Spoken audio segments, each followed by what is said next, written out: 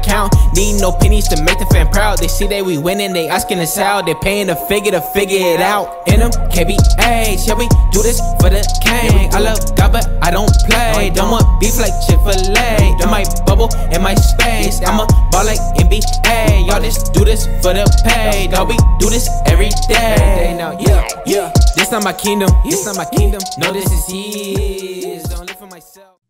What's good, NMKBH Nation? Thank you guys for tuning in to another episode of the Not My Kingdom But His podcast, where we bring in a guest and we hear their story of how they came to know Christ and love Christ.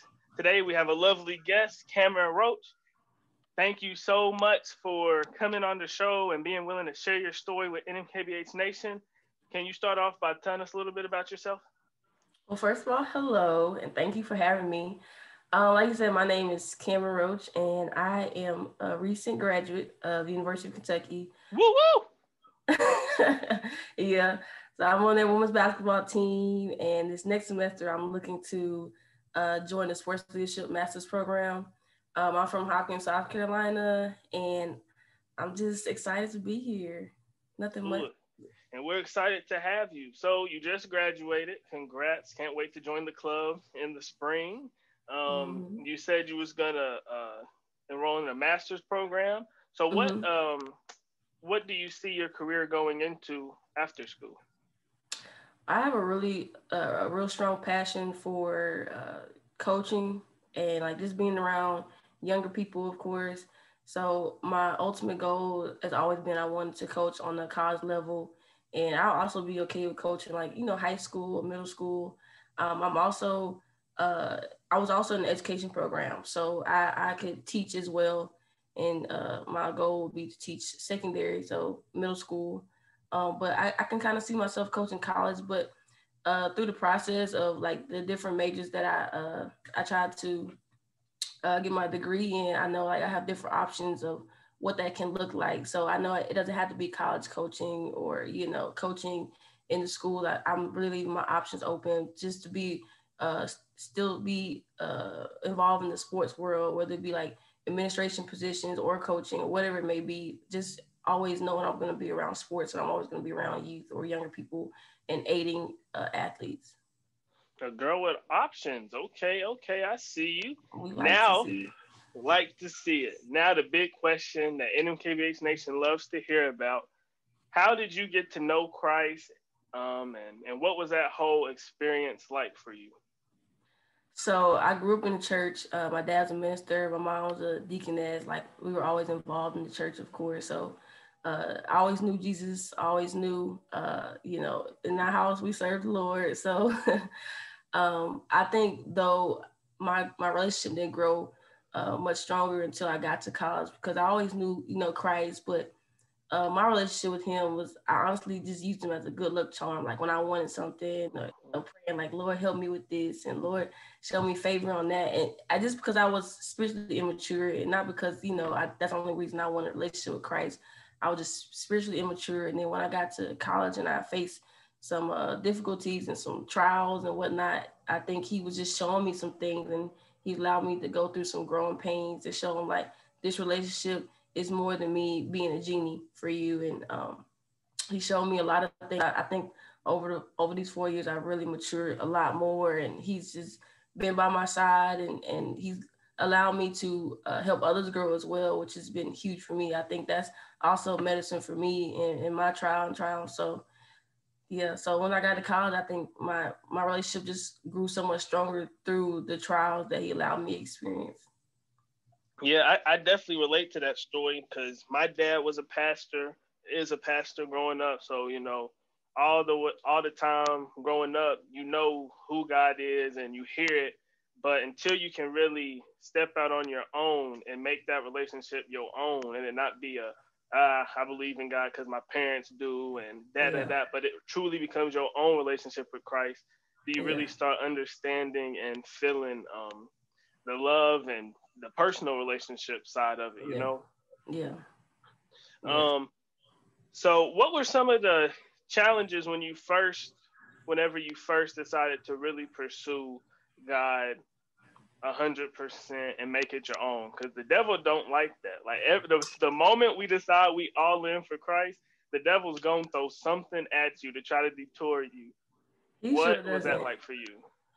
Well, I'll say one thing about what you just said, because that is so accurate. Like, I just feel like sometimes it seems like the more good you try to do and the more you try to stay on, the right path, the devil really attacks you. And I just feel the same way personally, and also just family wise. Like, I have a pretty good family, 2-parent household, very blessed in that dynamic, because I think it is beneficial to have two parents who are on the same page and who there to support you.